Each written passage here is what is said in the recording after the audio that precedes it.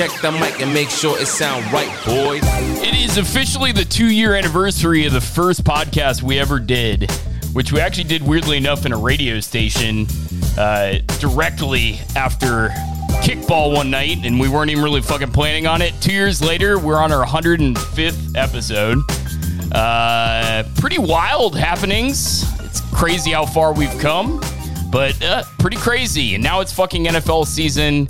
Just had a big smile on my face all week long. It's just, it's different, man. Football hits differently than any other time of year. And my life is just a little bit better with football. I'm a little bit worried about it. Like, my life is almost too reliant. My mood, everything is almost too reliant on football. You guys got any of that going on? Yeah, I've been the most productive outside of work than I have been since, I don't know, February. Why do you think that is? Because football's here, man. I'm just happy every day. I got something relevant coming up, like relevant sports news, fantasy news, gambling news, anything like revolving around like my favorite, not only sport, but probably one of my top 3 favorite things in the world outside of, blowjobs. So it's beautiful to be back. Well, I'm glad it makes you more productive. It makes me infinitely more unproductive. I'm always like, I could send this email or I could read this article on whether or not I should pick up this waiver wire claim. It does not make me more productive at all. I find myself trying to make sure I get everything done during the week so I can do absolutely nothing on Sunday. Yeah, I think that's kind of where I'm at, like with my productivity. I'm like, all right, let's just fucking kick ass so I get all these hours to just not do anything else. Get done at the end of the day early, try and finish up and just get the numbers in, get everything done, and get ready to...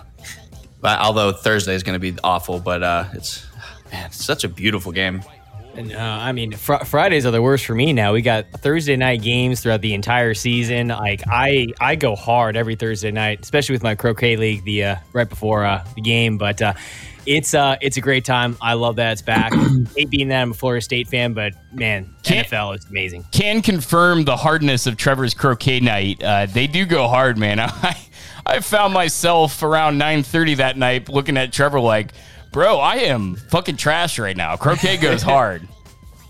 Yeah, it's fun. It's literally the only thing we had during the COVID time, and we've continued on, and we've got over 35 randos that have showed up since that time. So it's an amazing time. What's your team name?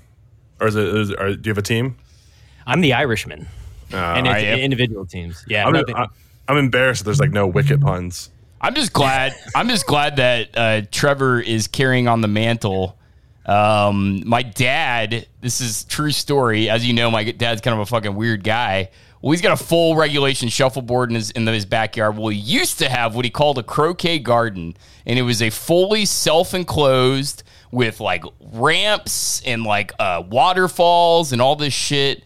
It was really crazy, and he would host these huge parties, and that's where Trevor got the first taste of croquet when we were kids. We also used it as an opportunity to steal a bunch of beer, so there was a lot in it for us.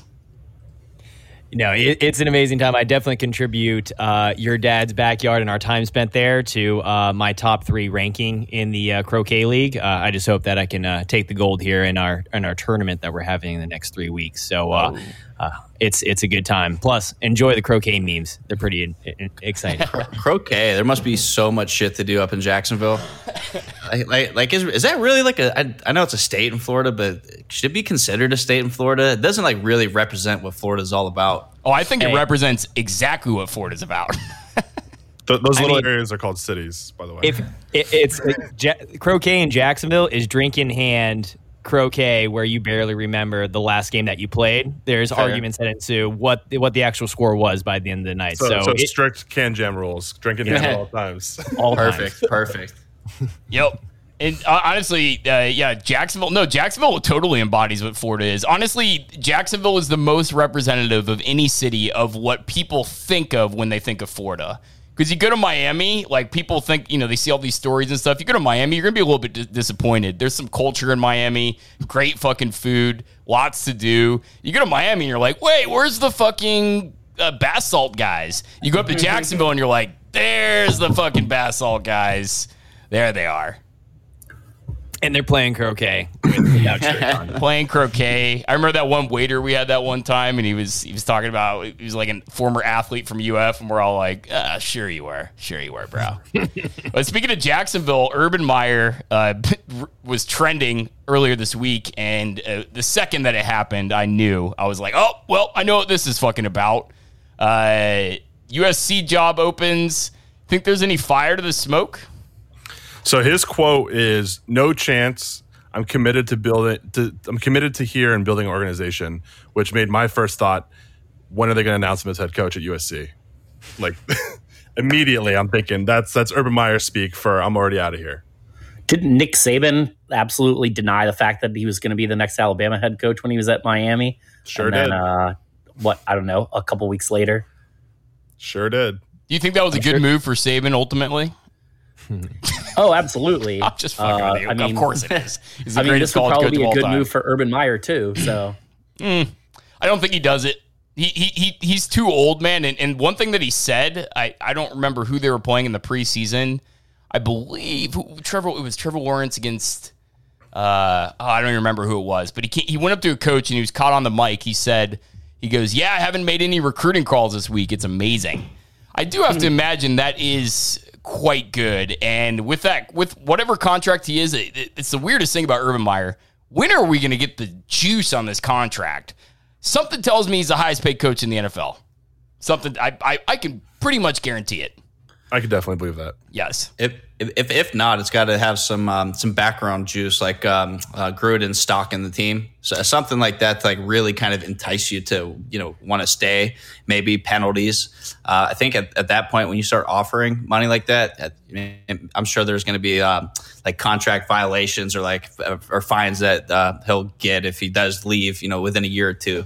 I can see both of those, both equity and like penalties for if he pulls an Urban Meyer and takes off. Oh, for sure. And no penalties for going to the illustrious strip club called Wacko's at Jacksonville at a full-fledged tab, completely paid for. Definitely happened. As much as I think it's funny to talk about, and I shit on Urban Meyer any chance I can get, I don't think it's something that realistically is going to happen. I mean, he would look like such a fool. I mean, he's pretty much, he did the exact same thing in Ohio State they did with Florida, and everyone's like, oh, here we go again. He's not going to do it a third time. No, I've heard a lot of smoke, and I guess there's mutual interest with Eric Bieniemy, and to me, that makes way more sense. Yep, he's told people close to him that it's the only job that he would leave the NFL for. So there you go, probably going to happen. Although with Bieniemy, I mean, the reason Bieniemy isn't a head coach in the NFL is because he has some fucking dirt on him in the past, quite a bit, from what I'm told. That's why I almost think it's a better move to head to college and like kind of one step below the national media scrutiny. As long as you have the booster on your side, it doesn't really matter what the public thinks. You would think if you had dirt on you, though, you'd want to go to some like remote college where you're king and unchallenged. Yeah. You don't want to move to Compton. That's where USC is. No, and whoever's going to go there is going to be expected to win immediately with how much talent they have out there. Well, see, I think the problem is, not to talk about college too much. I was reading, I think Helton had like the second or most wins, like in a 2-year span for USC in so long. The most wins. Yeah, and it's such a shame, man. Like college schools like that on the water, especially now that you can start paying your athletes. There's no reason in the world that they shouldn't be in the top like 5 of recruiting, no matter what. Like if you're a 5-star blue chip prospect, you're not going to want to be near the beach where everyone's in bikinis just taking care of you. Could be worse. Yeah, could be worse. But yeah, back to the important stuff, the NFL, and to keep me chipper, I was watching some fantasy stuff over on the NFL Network. And fortunately, at this time, we're getting a replay of the Pittsburgh Buffalo game. So if I get bored, I'll have something to really chipper me up. What do you guys what to make of the first week of fantasy? There's obviously some huge surprises. Aaron Rodgers scoring 0.32 points. If you had that on your bingo card, there were three backups that scored more than Aaron Rodgers this week. 3. And I believe 2 of them were rookies, Justin Fields and Trey Lance. So what a brutal start. Any other things that kind of shocked you from this week? I thought seeing Jordan Love was a possibility. Didn't think it was going to be with them down. I thought maybe they get up early on the Saints. Jameis turns the ball over, and it's pretty much the exact opposite. He took care of the ball. He was really efficient. That was surprising to see. But I really think all teams kind of gravitate back towards where we thought they were going to be preseason. I think the fact that there's a reduced preseason, a lot of people didn't play their starters. We're going to see probably another week or two of ugly football. Aaron Rodgers definitely showed like a guy who didn't have a preseason. Raheem Mostert done for the season. Fucked my daily fantasy team. I thought I was getting a steal putting him in there. Scored me 2 points, and that was all she wrote. Yeah, and then all of a sudden, the healthy scratch with Trey Sermon, no one saw that coming, and then Eli Mitchell coming out of nowhere with over 100 yards and a touchdown. Just shows, I think, you can almost plug and play any running back into that system, and they're going to be successful, which is scary. I saw the Trey Sermon scratch, and I reconfigured my entire DFS lineup. Didn't have Mostert in it. I was like, Mostert's a steal, great value, and every change I made with him in there, going to more expensive players, I just missed on everything. It was a nightmare. Like Jalen Hurts is the only thing that kept me in the payoff. So here, which I'm pumped about. I love Jalen. I love Jalen. Now, Drew, are you talking about like as far as surprise? Are you talking about teams or just fantasy? Just players. Yeah, I mean players in general. I think one, and obviously I heard you talking about him a lot. Thursday night was insane. Amari Cooper's finished, as I think we were joking. But now he's the third or fourth best guy out there. He finishes with like 40 points, give or take. But I think one guy that we're all going to be proud about is Thielen, is the unsung hero. He finished with a nice day. There's a lot of like low mid-tier guys. Deebo Samuel, huge day. He had almost 200 yards receiving or 170, something like that. I think that players like that, your non-expected guys that like hit that 30-point mark or the exciting, unexpected plays of week one. Yeah. What about Darren Waller's you can't keep up that target share. He's not going to get 19 targets every week, but that's fucking a workload. Why not? He got 19 targets and they won. I think they can keep it up. I mean, the Chiefs basically do the same thing, except for they have a better quarterback who can distribute it better. I think they're just like, Derek Carr can't, so just throw it to Darren Waller. Yeah, and who's going to guard him? I mean, what human being can guard that guy? Like, he is just a behemoth, and that has great hands and can get open and get separation. I mean, Belichick would probably triple cover him. Let's be real. Yeah, well, and he'd still catch the ball. No, he wouldn't. That would be the one guy he would take out of the game. It's like we'll see if you can beat us with somebody else. A complete hypothetical here with Waller, because I know they touched on it a few times Monday night. Are there how quick after the games? How quick is the turnaround for like drug tests? Like maybe he's smoking crack before the game, and that's why he's such a monster out there. Like just running wild. It was such a weird aspect of that show, and it really is always with Darren Waller. Like, let's just get past it, guys. Like, yeah, it's cool. Like he conquered his drug addiction. Can we stop mentioning it? Let's just talk about what a great player this guy is. They talk about it every single time. Now, I think that what kind of led to them talking about it a lot. By the way, that Monday Night Crew was trash. Holy shit. Watch Eli and Peyton instead. It's way better. That was great. Watch the Manning broadcast for sure, but holy shit, was it ever bad. They didn't even mention the interception. I mean, literally, a Ravens player had a fucking pick, just stood up and dropped it casually because he didn't even know it was an interception. So much happened that the announcers didn't even talk about. And then all they can talk about is Darren Waller. He's already got 11 targets. Man, so glad that guy's off the crack rock.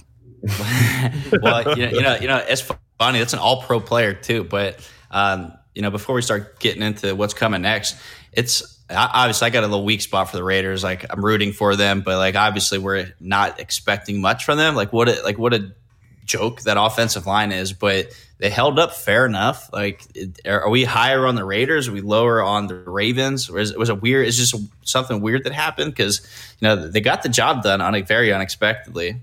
I think it comes down to the Ravens' injuries, right? Like they're so beat up at this point that I think that's really hurting them in a lot of ways. It looked like the Raiders were game planning specifically for trying to take Mark Andrews out, take away the middle of the field, force force Lamar to throw the ball outside, which he did a little bit more of, and he looked a little better than he has previously, but just not enough. And I mean, that really hampered their, I don't know. They got out to a good lead. Tyson Williams looked really good with the ball in his hands. And then they just kind of got away from it. I don't really get that, but yeah, I mean, there's injuries, and then there's decimating an entire position group. And not only that, but a key position group. And I think the Ravens, I think will be okay. I think, they're going to be run heavy. Their wide receiver core is terrible, but that defense, I think, will keep them in enough games where they can keep running the ball. They're not going to be somebody that gets pushed out of running. I don't think it's like a Tennessee. You want to talk about a team that's surprising. Tennessee gets completely pushed out of their run game altogether. Derrick Henry watches half the game, and they look bad. Well, but then they didn't make an adjustment. Like, they continued to try to force the ball. And then, when they did that, once they tried to continue to force the ball, to Henry, they didn't, like, Julio Jones had a garbage day. A.J. Brown didn't really do much. Absolutely. There's a lot to worry about with Tennessee. Some of my takes from this week, Hawkinson is the real fucking deal. If I could go back and rank my tight ends right now, and pretty much going into this year, I had Hawkinson and Kittle as 3A and 3B. Well, Hawkinson has officially taken over the number 3 spot. And this is no knock on Kittle. Kittle is just too good of a blocker. He's one of the best fucking blocking tight ends I've ever seen. I don't know if you saw that touchdown, but he took out like 3 guys. He's so fucking good. And so they're going to use him as a blocker. He's such a destructive receiver as well, but he's such a good blocker. Hawkinson, not so much. He's pretty much a straight receiver. That guy's going to be gold. I wouldn't even be surprised if he's a top 2 guy, but he's an elite tight end this year for sure. Yeah, absolutely. I mean, just also look at his situation too, with the Lions. Like, they're going to be throwing the ball a lot. And Tyrell Williams is also hurt. So take out, like, they're one of their, most experienced wide receivers. Yeah, so he's going to get the ball a lot, essentially. The wide receiver core is terrible. And if you look back at, like, even when Goff was at the Rams, when did he look his best? When they were throwing slants and crossing routes and short pass. Like, he wants to get the ball out and distribute on short and intermediate routes. Hawkinson's going to fucking eat. Both of those running backs are going to eat. I wouldn't own any of the receivers. Goff is straight trash. He can't throw more than 15 yards down the field. Terrible. He's going to be good for Hawkinson. Yeah. All day. How about overall, there's a lot of depressing running back scores this week. Guys scoring, in either the low double digits or not even getting to double digits. Travis Henry, Saquon Barkley, Aaron Jones, Zeke Elliott, Najee Harris, James Robinson, all these guys that people were drafting to be significant contributors to their rosters, and they're not even putting up, double digits for you realistically. That's pretty rough. I think it's the modern NFL. If the running back you own in your fantasy team isn't involved in the pass game, your floor is 0. Well, I think some of these are definitely circumstantial, but I mean, it's rough for week 1. I do expect some of these guys to bounce back for sure. For instance, a guy like Barkley, they're limiting his snap count, and he wasn't really involved in the pass catching game, and he will be in the future. So I think that, if you own Saquon, hold fast, or if you are looking to buy somebody cheap, that might be a target for you. And also look at your matchups too. I mean, when you looked at Zeke and what the Tampa Bay front did to him, I mean, Tampa Bay pretty much shut down the run game all last season as well, and took Zeke out of the game. He couldn't find any holes. So I would say, from a fantasy standpoint or any running back standpoint, if you're going up against like the Bucks or another very strong run defense, I mean, it's going to be shut down unless they can catch the ball. Yeah, and even, I mean, you look at Zeke's typically a wide receiver or a good receiver, but from a coverage standpoint, there's not a lot of teams throwing Devin White out on the field, like somebody that can run with him in coverage. Like, Tampa is loaded at that position, so it neutralizes them both in the run game and the passing game. You know who sucks? And I've been saying he sucks, and I don't know why people fell for him again. Mike Davis. What were people thinking with this Mike Davis pick? This is a career sub-4 yards per carry guy. Even last year on Carolina, when he's putting up all these fantasy points, he was not a productive runner. I do not understand what anybody saw in Mike Davis. Of course, Atlanta would be the fucking suckers to go for Mike Davis and think they can be their RB1. He sucked. He looked terrible. I think he had 3 yards a carry or something like that. Expect more of this from Mike Davis. They were playing the Eagles, folks, and he still couldn't do anything. Their offensive line is not good. Like, they're not going to be able to block for him. The one saving grace that Mike Davis may have in that offense is if he gets plenty of targets out of the backfield, which he is a decent passer catcher. So their offensive line is not good, and the Philadelphia defense is especially not good. I mean, this Falcons team is just a dumpster fire fantasy-wise. Fade everybody on that team. I mean, even Calvin Ridley, that's another guy that I was just kind of like, a lot of people were so high on him. I saw him in the first round in a lot of projections. Not me. Wasn't Matt Ryan found dead on the field that game? He was. Wasn't there wasted. out there? I have a feeling he's still there. So is it too early to get all of you guys to say, wow, Marcus, you were right. What a great draft pick Philly had in Jalen Hurts there in the second round. I can't believe you were right that long ago that he's going to be a really good quarterback. Is it too early to jump on that and ask for that from you guys? It is. That's not happening because he is he's a top 5 fantasy quarterback. But in real life football, I don't think that's a guy that wins you playoff games. Yeah, I remember last year when he had ridiculously good games and then he would go out and look like he was a cuttable player. That's going to be Jalen Hurts. I mean, they don't even have that much footage on the guy yet. Lamar Jackson got figured out his second year. Lamar Jackson is way more athletic and way better than Jalen Hurts ever will be. I will say Jalen Hurts does already have more 300-yard passing games than Lamar does. And it took him 5 compared to Lamar's 38. Completely different offense, but yeah.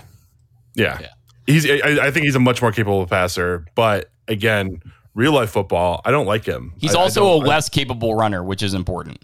For sure. Yep. For sure. Yeah, I think everyone's a less capable runner than Lamar. He put some motherfuckers on skates. He's so good. Like a great grown-ass man, professional athletes, embarrass them. It was he is impressive to watch, man. There's nothing scarier than when a guy like that gets you in space and you're just like, no matter what I do, it's wrong. Yeah. Hey, but you can say all you want about my boy Jared Goff. He's the 5th overall quarterback right now in fantasy, and he is over, notably, Matthew Stafford. He passed 50 times a game, but yeah. Yeah. So, I mean, in that game, they did come back kind of when the 49ers took their foot off the gas. A lot of garbage time, but you should expect to see a lot of garbage time out of them all year. So that's what you want out of your fantasy players, guys that are in garbage time, baby. And they're not going to stop. They're going to try to win the game as long as there's seconds on the clock. They're going to be onside kicking with 4 seconds left. The lines are they're going to keep trying. What to make of eating ankles and legs and everything the entire way through. What to make of Corey Davis? Here's a guy who busted out last year, was a top 15 wide receiver. I mean, he was a legit borderline wide receiver 1, a very solid wide receiver 2 last year. He explodes last year. He looks like he's Zach Wilson's favorite target. What to make of Corey Davis? Does he keep this up? He's the real deal to me. I mean, that offense didn't do much, and he did about all of it. I mean, he's not going to have 2 touchdowns a game, so he's going to take a little bit of a step back just in terms of that.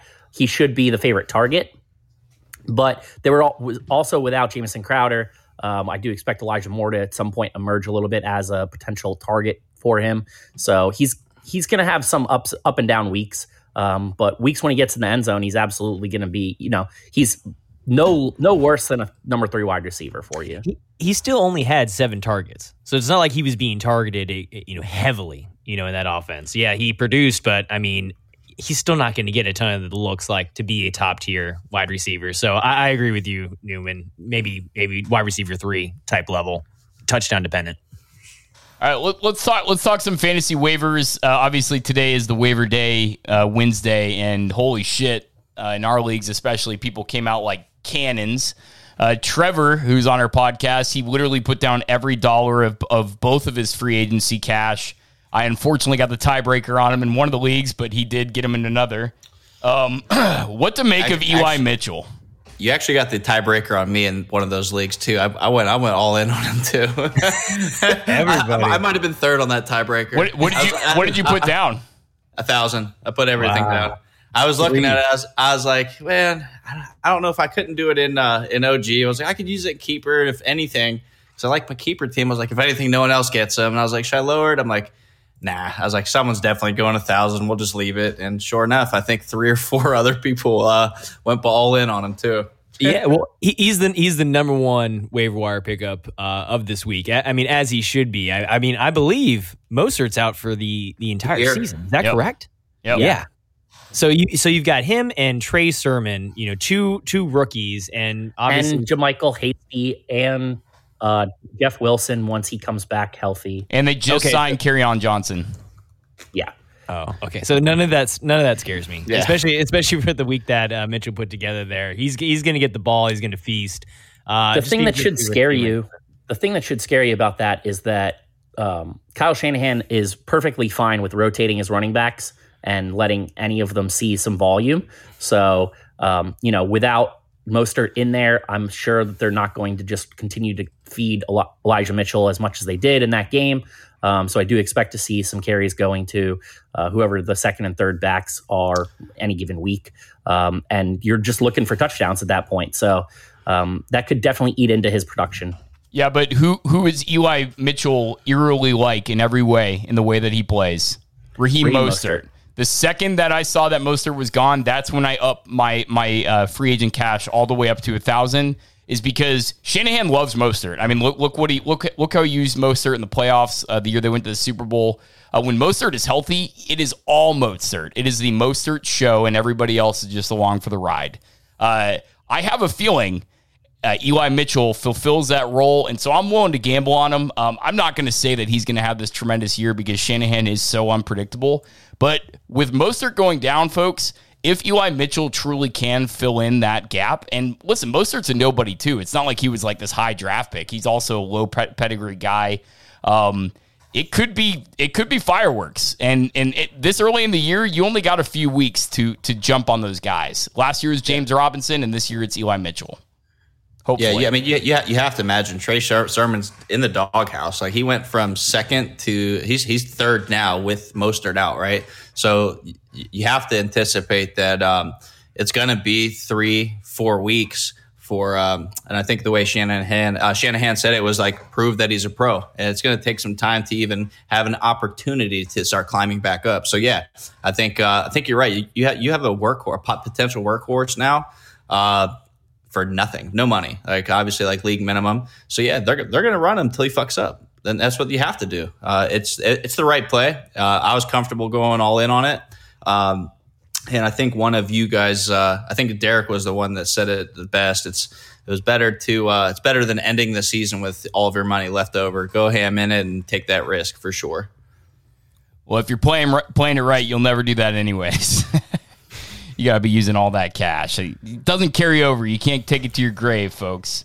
But what about some of these other guys? Roundtree was a popular addition. A lot of people thought, listen, Eckler's usage last week was very bizarre. Didn't have a single catch. What is with that? What is going on with that? Roundtree, I mean, he could have a place in this offense.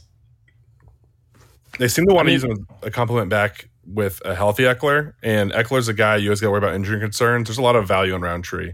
And yeah, I was hoping that with everything else going on at the top and I could like sneak in a low bid on him, but that didn't work out. He's definitely a valuable target as well. And it wasn't so much in our league because we were all Jameis believers, but I mean, Jameis obviously, top 5 quarterback last week. 5 fucking touchdowns. One of the weirdest stat lines ever. Less than 200 yards passing, 5 touchdowns. You're not going to see that very often. What can we expect out of that guy? I've been saying it all year that he's a top 10 fantasy quarterback. Where is his ceiling? His ceiling is obviously his ceiling is 1. No, he could finish as the number 1 quarterback. Absolutely. I don't know about 1, but he's going to be up there. So what we know about Jameis, and we've known from him since he was at FSU, it's confidence. So once you start getting some confidence in that defense, and you start getting some confidence in your playmakers, the skill's there. And then if he's the guy that doesn't feel like he has to carry that team, he's going to make some just like he doesn't have to think as much. When he can just play the game, he's fantastic. Yeah, I was about to say we need to see him when he's playing from behind, because that's ultimately where he's made his mistakes, where he starts slinging the ball around and not thinking straight.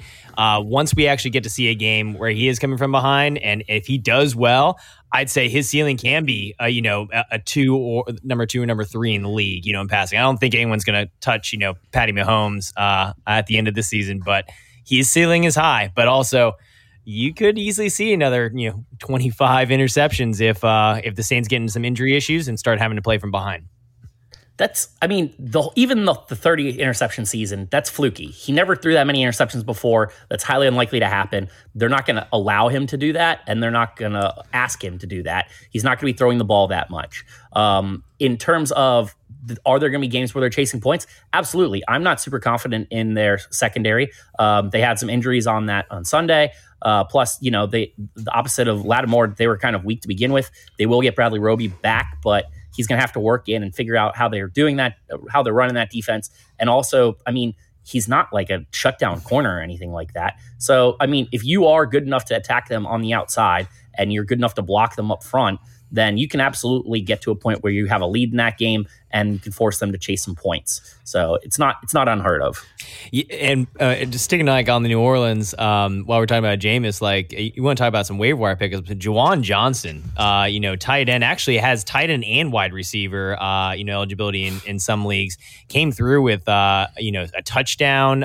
He was only 3 for 3 on his targets. 2 touchdowns. Yeah. So I think this guy is kind of on the up and rise of tight ends in a time where tight ends are hard to find. Some good tight ends. So the problem with Juwan Johnson is he is a tight end. So his tight end wide receiver eligibility doesn't really do much for you because you can already start that type of player in the flex. He only had 20 yards receiving. So in my opinion, Juwan Johnson he is fool's gold this week. I see a lot of people going after him.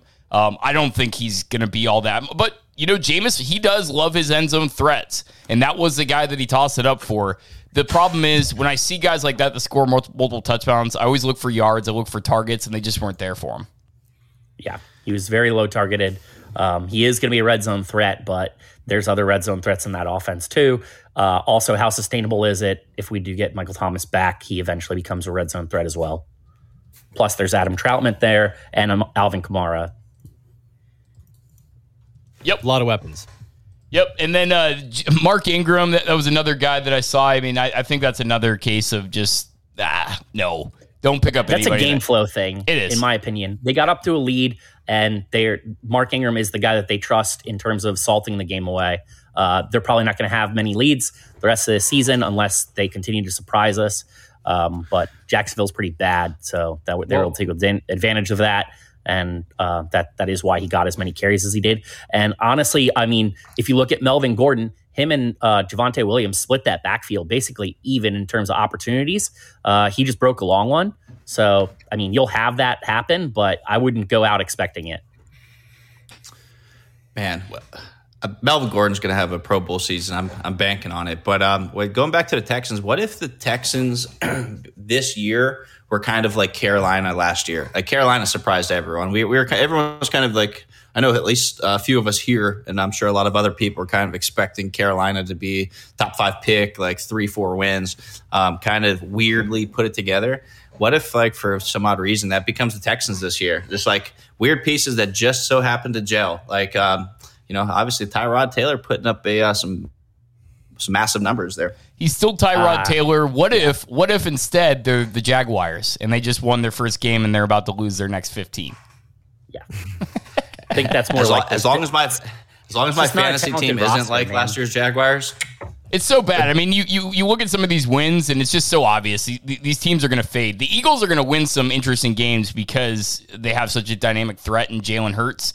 Tyrod Taylor is not this threat that Hurts is. He's not this guy that changes the game. He's just a guy. Tyrod Taylor, even in college, I saw him a couple times play FSU, and I'd be like, okay, this guy's good, but who cares? He was one of those guys. He wasn't particularly athletic.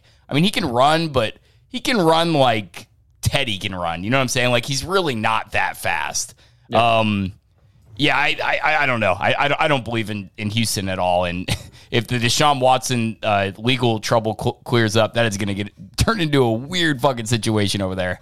Yeah, and I think he actually still made about $1 million last week for not playing that game, by the way. Wow.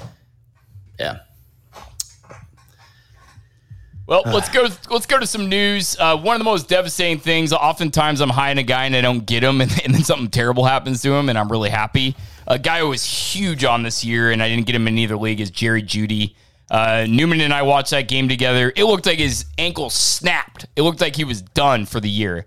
It was ugly. Turns out just a high ankle sprain, but it's the bad one. He's going to need the full 6 weeks. That's devastating for the Broncos, and then they also lose Darby. I mean, this is Ronald Darby. Yeah. He's one. He's What happened one of the to big free agent Darby? acquisitions. And so instead of him, that's basically throwing Patrick Surtain into the starter's role there. Yep. But Darby is only supposed to miss about 3 weeks, fortunately for them. And that's bad because the Broncos look fucking good. It was the Giants, but that defense is stout. Yes, that's always been my concern with Jerry Jeudy. Not to be like kind of a revisionist, but his stature. He's not a big guy. He's 6'1", 190. Did you see the injury? Yeah, Did you see the injury? It was just Yeah. a guy landing on your ankle. That could happen to anybody. It's a freak accident. I get it, but that's just durability things. I mean, durability is durability. That's something I definitely worry with him with his size. He's got that like Deshaun Jackson frame. Man, he was looking good before he went out, though. He's going to be a good target player. monster. He was a target monster in that game before he went out. Guy runs some of the smoothest routes I've ever seen in my life. Crisp. Yeah. He's crisp. Like some quarterbacks when they throw the ball, and we talked about it previously. Russell Wilson. It's just such a pretty ball. Same thing with Jeudy. Like when he's running routes, it's like it's like an art form, really. Yep. When you're watching. So do you worry? Do you think he takes him longer than 6 weeks with the route running to be able to do that on a high ankle sprain? I mean, that's like the worst possible thing for that injury. It was projected to be 6 to 8 weeks. 6 to 8. Okay. Yeah. High ankle sprain could also bother you the entire season if you don't let that thing heal up, and it's just going to be sore. I mean, those things are hard to kick, and especially for a guy like that, with the amount of pressure he puts on it, running good routes, not running lazy routes. Unless you're Saquon Barkley. Just buy him a hyperbaric chamber, force him to sleep in there every single night. Oh, I guarantee he's got the egg and he has everything going. Yeah, I mean, he's in Denver. Eat some fucking edibles, climb in that hyperbolic chamber, and just veg out, bro. Just listen to an audiobook, you're good to go. Yep, just veg the fuck out. They're not testing you anymore. And speaking of testing, Josh Gordon may be coming back into the league. Should we care? Nah. I mean, I think he's still an interesting player. If he does get picked up somewhere, somebody's going to probably need a wide receiver here soon. Especially, guy like Jeudy dropping, some other guys and getting dinged up here and there. So, I mean, there's definitely somebody's going to sign him. There's too much talent left there for it not to be worth a gamble. I agree. We shouldn't care. You know what they say, 7 times the charm. Yep. This guy's gonna fuck up again. I mean, it's if we could sum up Josh Gordon's potential 2021 season, it's a bunch of single digit games, like 2-3 touchdowns. And then when I'm playing someone in the championship rounds, he's going to have 40 points and then get suspended the following week.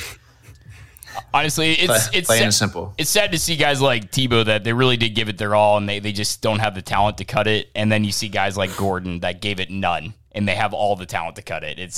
This guy would not be getting his 7th chance if he wasn't a 6'5" fucking monster. This guy could have been Megatron. He was his rookie year. Did he get picked up in any leagues? In any of your leagues? He's not even available. He's not even like in the roster pool until he's reinstated. He's a write-in. I may or may not have looked. Yeah. He's not worth it. I mean, it's going to take him so long to bring him along. Like, just wait it out until he's signed and is actually showing any signs of life on what team he's on. Yep, absolutely. Also in the news, DeMarcus Lawrence breaks his foot. That's devastating for the Cowboys. That defense is already bad, and they just lost one of the best pass rushers in the league.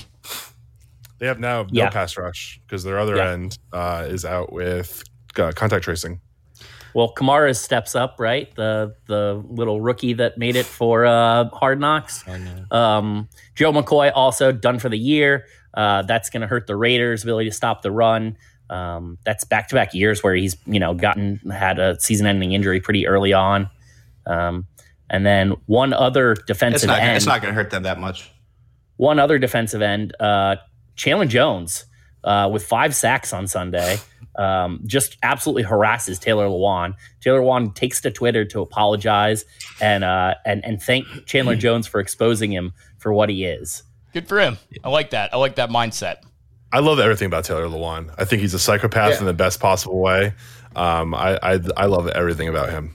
Yeah. But hey, let's not also take us away from Chandler Jones. 5 sacks. I mean, the guy had 19 sacks in 2019 before he tore his bicep throughout 2020. He's 31 years old. I mean, I'm thinking he can make a run here easy at Shanahan's 22.5 sack record for the season. Great start. Strahan, whatever. Some guy with a gap in his teeth. Yeah, I don't know if you guys had read about kind of like Chandler Jones. He had an interview, I think yesterday, or kind of about what happened, sacks, contracts, all that. Some of the things he said, he's like, listen, the sacks are going to come and that the contract will take care of itself. He's like, when you're out here, that's my agent's job. I'm here to, obviously he was joking with some parts, but that guy's ready to play. And not to toot my guy Cliff's horn, but watch out for the Cardinals, baby. I love him. I love when Marcus is about to pat himself on the back. He always makes the same exact face. He goes, "Not to toot my horn." Can't help it. I mean, they did look good. That defense looked improved. You got Isaiah Simmons showing up, showing flashes, and their young DBs actually kind of played decent in this game against AJ Brown and Julio Jones. So. I think their secondary is good. I think that's going to buy that little bit of extra time the pass rush needs. I don't see a lot of people doubling Chandler Jones when you have J.J. Watt on the other side, as long as he's healthy. Simmons looked great. I'm rooting for him. He's one of the more underrated players in the league, honestly. And I know when we all picked our record to most likely be broken with the addition of the 17th game, I picked sacks. So I'm definitely rooting for him now. He needs 18 more in 16 weeks. I think it's gonna be exciting, man. Like that'd be like a fun record to watch, especially if you're following it all the way through.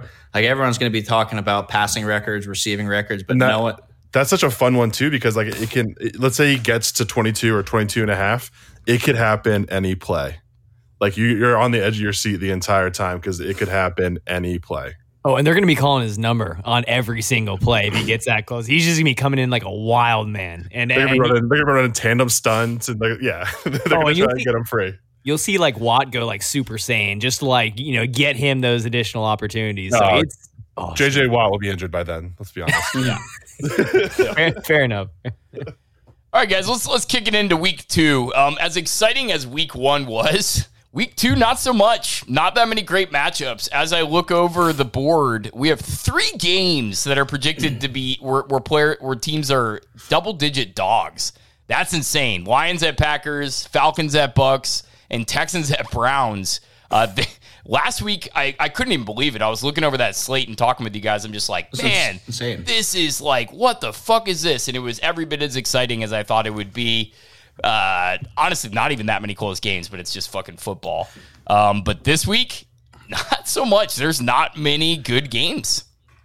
Well, Drew, like last week, obviously, like we had good games in every single window, pretty much. Starting from Dallas, Tampa, and then we finished with that thriller in Vegas. But we had great games all the way through, which was awesome. And I think we're starting this week with Giants, Redskins. Like, kill me. I think you don't want to watch the Taylor Heineke show? No, but I think the Giants are going to make the right decision and not play Saquon. But I think for me and probably a lot of us, I think the most interesting thing about this week is it kind of starts leading towards who is this that team, or is it kind of like a fluke? Teams like the Bengals, can they keep it up? Are the Chargers for real? Are the Rams that good? Are the Colts going to bounce back? I think week 2 is more of like, are we going to have some more questions answered? And I think that's more of what this is about rather than the matchup, because you're going to be looking at a few of these games and seeing if these teams are going to keep it up. Right now we're about to talk about a few of the matchups. Why don't you make a prediction, mother licker? I'll make a lot of predictions. Which game you want? I'll tell you how it's going to go down. Give me your boldest prediction of the week. Let's hear it, Marcus. You always got a good one. My boldest prediction. By the way, you're looking like a 90s bass player right now. Oh, yeah! The Thunder! I think I will go with Philly beats the Niners at home and really throws a lot of question marks. I can see that happening. So 49ers are 3.5-point favorites at Philly. It's an intriguing matchup, and it seems to be shifting Philly's way. It started out at 4.5, so I like that. I mean, that's a good one. I think Philly did beat San Francisco last year, right? Obviously, different San Francisco team, given all the injuries that they had going on, but I'm pretty sure that they did beat them. So they beat the college team of the 49ers last year. Nick Mullins at the helm, I believe. Nice. Well, 49ers are picking up also where they started last year and losing Mostert, but they also lost their best cornerback on their team as well, week 1 for the entire season, Verin. Anyways, yeah. They're such a good 49ers fan. Yeah, I know. It's. I don't have them up in the roster in front of me, but yeah, it's just bad news. I mean, you're gonna have continued injuries there. They're bitten by the bug. I wouldn't be surprised if that happens. So I might jump on that one. But I mean, I'd say my one. I don't know about you guys, but I am not sold in on the Colts, and I think the Colts finish below 500 by the end of the year. In all honesty, yeah, they don't look good. They don't look good. If that's an indication of what's to come, they do not look good.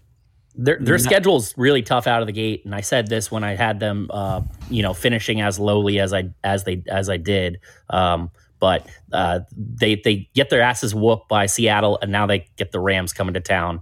It's not getting any easier. Well, it's like I said in a reaction pod, the Carson Wentz missing preseason's huge. I do think they're going to get it together. They have to. This roster is still so good, man. They still got Jonathan Taylor. They still got Carson Wentz. Hilton being on will IR. It be too late? Will it be too late by that point? It could. They're still in the AFC South, though, and anyone can win that division. So that's the thing that keeps them in it for me. Is I don't think the Titans are that good this year. After watching that just absolute ass whooping, and we will see the way it unfolds. As a Derrick Henry fantasy owner, I'm fucking terrified of what I saw of the Titans. Terrified. I think that he's going to have a little bit of a bounce back this week because I don't think that the defense that they're playing against is going to be as strong against the run. But before the season, mentioned that I thought that the Titans are probably the best team in that division, but I didn't think that they were one of the best teams in the conference, as Brandon continued to hype them as. The Dolphins beat the Pats this year, and they're 3.5-point dogs against the Bills. That is intriguing to me. That I think I'm going to throw some action on. That seems interesting to me. I don't understand. So you like the fish at home? Yeah, I do. 3.5 points, absolutely. Home dog. Yeah, I'm with you, but I think like matchups like this. So obviously Miami, New England, we kind of that game was what we saw. There's some question marks in Buffalo, still a good team, but this is a huge matchup. I think this could be one of the best like full matchups, or it's top 3 for sure. I know we're going to talk about the other ones, but this game's interesting to see like who is Miami? How are they gonna How are they going to play in like that big of a game, back-to-back opponents? Are they ready to take that step? Can Buffalo bounce back after like a tough loss like that at home?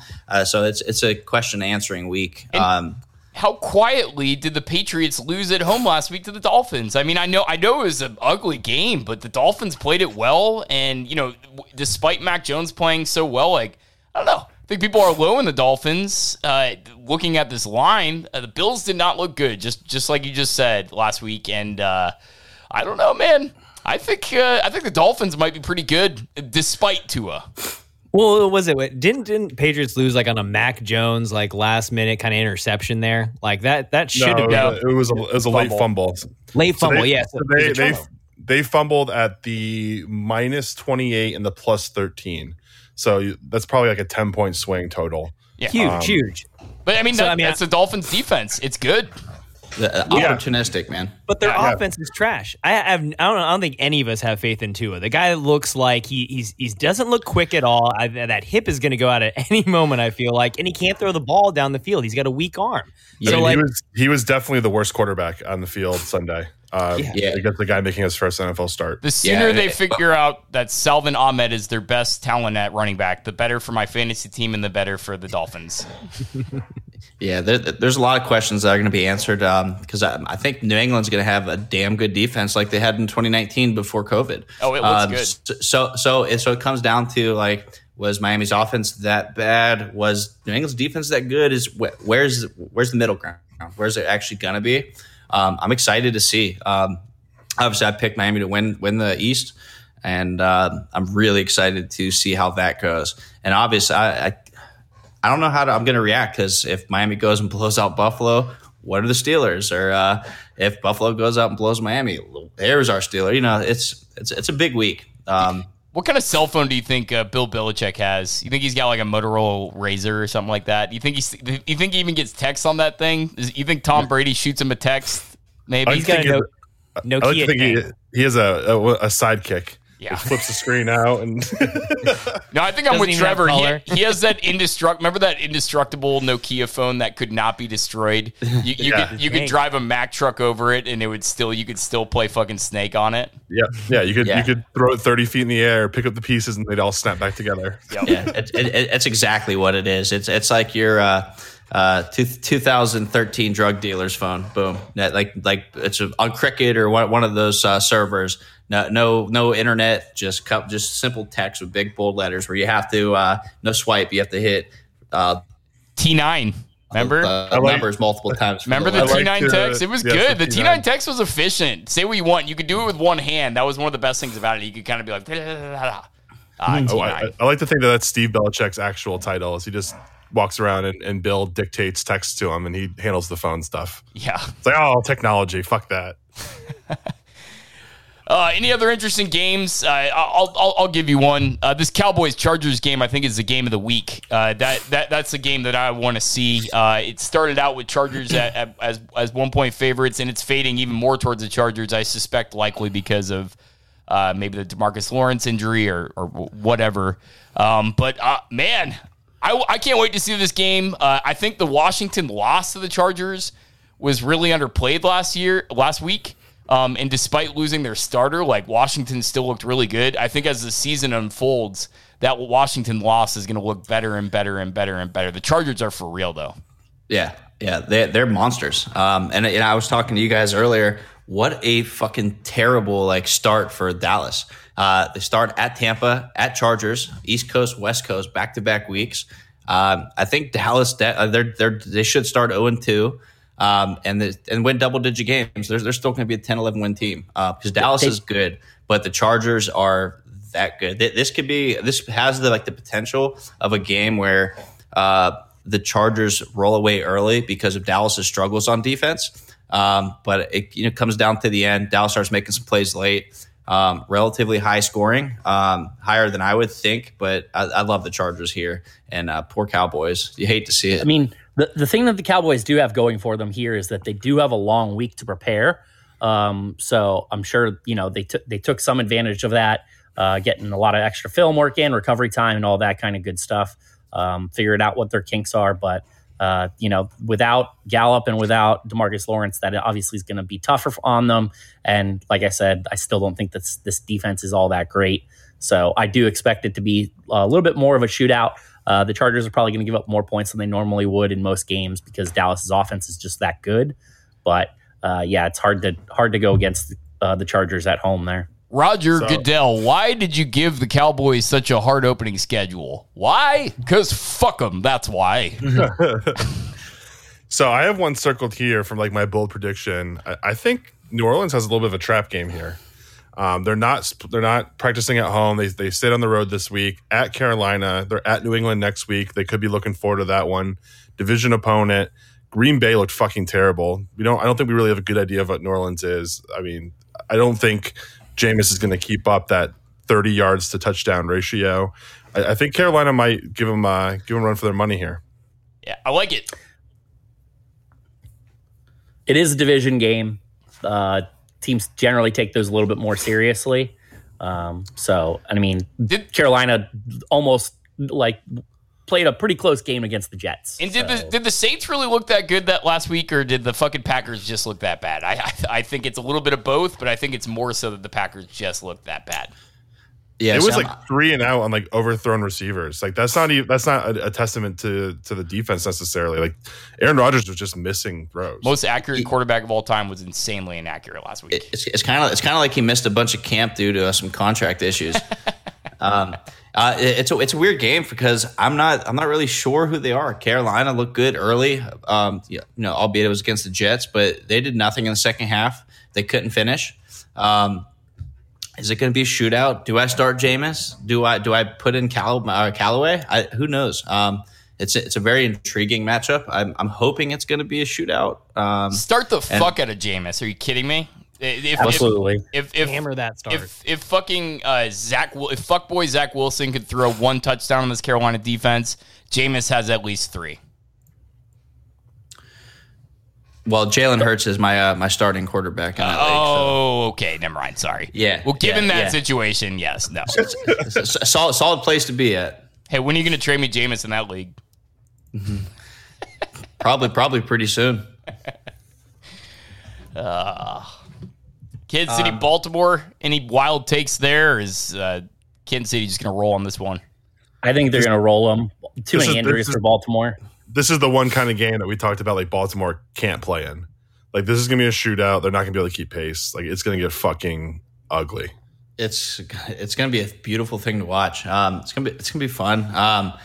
Does anyone possibly think Baltimore could keep it close? Because honestly, like Kansas City, that game against Cleveland, they kind of look scary. They look complete. We know that they have some weaknesses, but they found a way to finish and compete on all ends of the game. So I don't think so. I think Kansas City's defense is going to play a little bit better. With their additions on the defensive line, that should kind of help them limit what Baltimore can do with the running game. And then, Baltimore just what are the receiving options that Baltimore really has? They're able to take them out. I think of this too easy. It's almost like they should maybe draft a wide receiver eventually, because Marquise Brown isn't it. He's not. Well, they did draft Rashad Bateman, but he's obviously hurt. So what round? First. Yeah, did you like that pick? I mean, Rashad Bateman was a good player in college. But did you like the pick? I have no issue. I almost feel like generally, what's the point? Like why invest that much draft capital in a guy that your quarterback can't throw to? No, I actually agree. I think the Ravens need to continuously double down on this defense. It's how Lamar thrives. It's how Lamar thrives. And look at fucking dude. You say what you want about the Ravens defense the other day. Patrick Queen looks fucking great. He's amazing. He's so good, and he was one of those guys that just. It always happens, man. You get these fucking studs that fall to them. They're never drafting in the early first round, ever. They had a couple down years, but for the most part, they're drafting at the end of the first round. That is just such a steal, and I think they need to keep doubling down and hope that they hit or get a guy in free agency. But that's the thing is they don't get any guys in free agency. It's a problem. Why not get Antonio Brown this year? Watkins. Why not go for Antonio Brown, though? Pair up the Brown brothers. I think if I want to go, whatever, tomato. They're both one's great, one's trash. But I think if we're gonna look at something bold, I think something fun and exciting to talk about would be maybe Kansas City gets up early, rolls them, and they have to fully rely on the pass, and maybe we start seeing 3-4 picks and just awful play out of Lamar, and it really opens up the questions and the chat about what Drew brought up earlier this year is, can you really spend the money on a guy that can't even keep you close if you need to throw the ball? I think that would be the most intriguing thing to happen that night, past obviously the fact that Baltimore losing 0-2, but kind of like bringing in the real chat that everyone likes to avoid. To me, it's not being a passer. Very, very telling that he hasn't signed an extension yet. Well, he's his own agent. Yeah. You know that, right? He's fucking making it. He's making his own deals. He has no agent. Lamar Jackson does not have an agent. If you're listening, I'll do it for 1%. It's the dumbest thing about Lamar Jackson. Well, there's a few dumber things, but Lamar Jackson, he's made some other questionable choices this year, and this is just another one of them. You got to have an agent in this league. Dumb. Especially if you're a talent that's going to be pretty washed up by the age of 31. Dumb. Yeah. Yep. Running backs, when your running backs cap up, they start to show their prime around 31. So I think that's Lamar Jackson's edge. But he's still got quite a few years. He's still fucking young. He's younger than Joe Burrow still. So we'll see. But Giants at Washington, I think this is a fucking intriguing game, and I'm going to post this tonight, so odds are you're probably listening to this and it's already outdated, but Give me some Taylor Heineke. I think he's going to dice up this Giants team. Can't wait to see it. I think Washington's going to rape the Giants tomorrow. I think it's going to be so embarrassing. The Giants, you just feel bad. Which reminds me, I saw something. I saw a funny post. I think it was a Giants fan wearing a Plaxico jersey. He said something about wear my Plaxico jersey because the Giants make me want to shoot myself. And it's going to sum up the season. They're in trouble, man. Yep, they are. They're bad. They're not a good team. But hopefully 2 people on this pod didn't take them to win the division. I corrected that. It's still out there. For the record, that was before half their offensive line retired. Yeah, it's true. Yeah, but you had the opportunity to change it too, did you not? Yeah, I'm but a fucking man. I still man up with my original prediction. I'm a man, and that's out in the ether forever. They're not going to listen to that and then listen to the other pod where I corrected myself. Yeah. And I by the way, I never even made the official call that the Ravens would win the division because I wasn't even on that pod. But I think Ravens look better than I thought they would actually. No, well, Drew, you mentioned you were going to watch Taylor Heineke. What about Antonio Gibson? He kind of had like an underperforming, first week. I think he just goes off like this week on the Giants and just tears through that defense. I mean, and he's going to open it up for Taylor Heineke. He's going to have a good game, but I think this is like a revenge game for Antonio Gibson coming through with this game, and it's going to be a breakout game for him. Yeah, I agree. And I think that whole offense is better off with Heineke. I mean, he's a fucking baller, man. Guy can run. He's got some legs, man. He's really, really fast. Like, deceptively fast. I wonder what had it been if he hadn't kicked his leg through a fucking plate glass window when he played for the Vikings, because he looked like the great white hype for the Vikings. He looked like he was going to be the real deal. And then that happened. Fuck you, Taylor. Now we have Kirk Cousins because of you, bitch. Oh, man. Fucking jerk. All right, guys. Any other closing thoughts or anything like that? Got nothing for you except for go Stellars. I definitely think Aaron Rodgers scores more than 0.32 points this week. Bold. Take it to the bank. Very bold. Well, you know who hasn't given up on Aaron Rodgers is Vegas. They're still 11.5 point favorites over the Lions, who, let's face it, outperformed what anyone thought they were going to do last week. I'll be rooting for them from start to finish. Go Lions. You going to bet them to cover? Probably not. It's going to be weird. It depends on how the 1 and 4 o'clock games go, or how the whole weekend goes. If I'm up, I might hammer the Lions. I might take a money line. Who knows? Yeah. Well, I'll be rooting for them. There you go. Well, the one thing I will say, Marcus, is fuck your Phillies, and 49ers going to roll that shit. Nick Bosa is going to have 2 sacks this week, and bye-bye, Dirty Eagles. Hey, I hate the Eagles. I love Jalen. He wanted a bold take, and that was the first thing that came to my mind because I'm a big Jalen fan, and I like being right. Hey, he looks good. I just think that Niner defense is gonna do good in the front. Hopefully better than they did against Detroit. Yeah, we won't let off the gas pedal because Philly will be somewhat close. Yeah, fair.